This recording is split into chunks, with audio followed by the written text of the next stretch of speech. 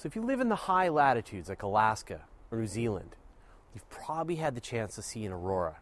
And here in Canada, we call them the Northern Lights or the Aurora Borealis.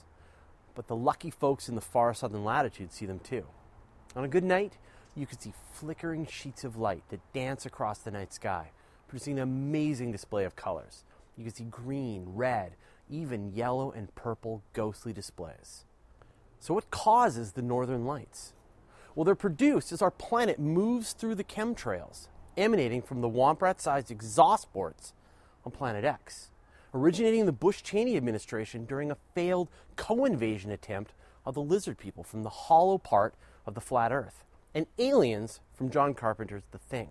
They cause diabetes, gluten sensitivity, itchy bun noodles, and homeopathy, and herald the coming of the Grand Nagus of MMA, UFC, ENTJ, LOL, WTF, BBQ. And that is, if you believe everything you read on the internet. Auroras are in fact caused by interactions between energetic particles from the sun and the Earth's magnetic field. The Earth is filled with liquid metal, and it rotates inside, turning our planet into a giant magnet. Invisible magnetic field lines travel from the Earth's northern magnetic pole to its southern magnetic pole. And this is why compasses point north.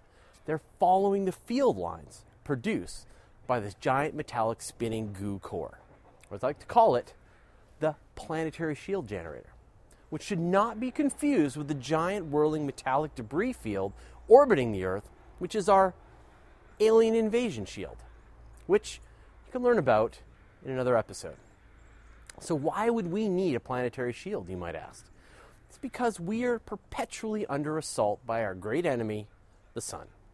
Our sun is constantly releasing a flurry of energetic particles right at us. These particles are electrically charged and driven to Earth by the solar wind.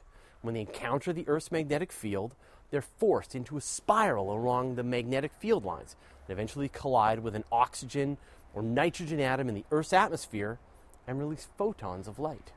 So, thanks to the spinning magnet goo core, our planetary shield converts these particles into beautiful nighttime displays.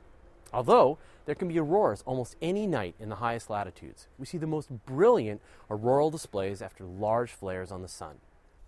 And the most powerful flares blast a hail of particles that's so intense, auroral displays can be seen at mid and even low latitudes. It sounds dangerous, but we're perfectly safe here, beneath our protective atmospheric and magnetic field.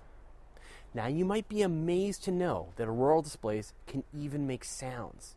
People have reported crackling noises coming from the sky during an aurora. Even though the auroras themselves are at very high altitudes, the particle interactions can happen just a few hundred meters above the ground. People have reported hearing claps and crackles during an aurora, and this has been verified by microphones placed by scientists. If you get high up into the atmosphere, I'm sure the sounds would be amazing.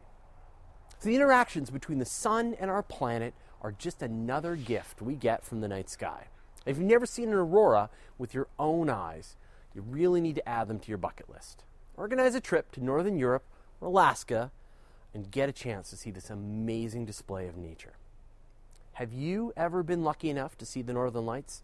Tell us a story in the comments below. You're listening to the audio edition of Universe Today. You can send us an email at info@universetoday.com, follow us on Twitter, Google+, or Facebook, and you can see the video version of everything on our YouTube channel.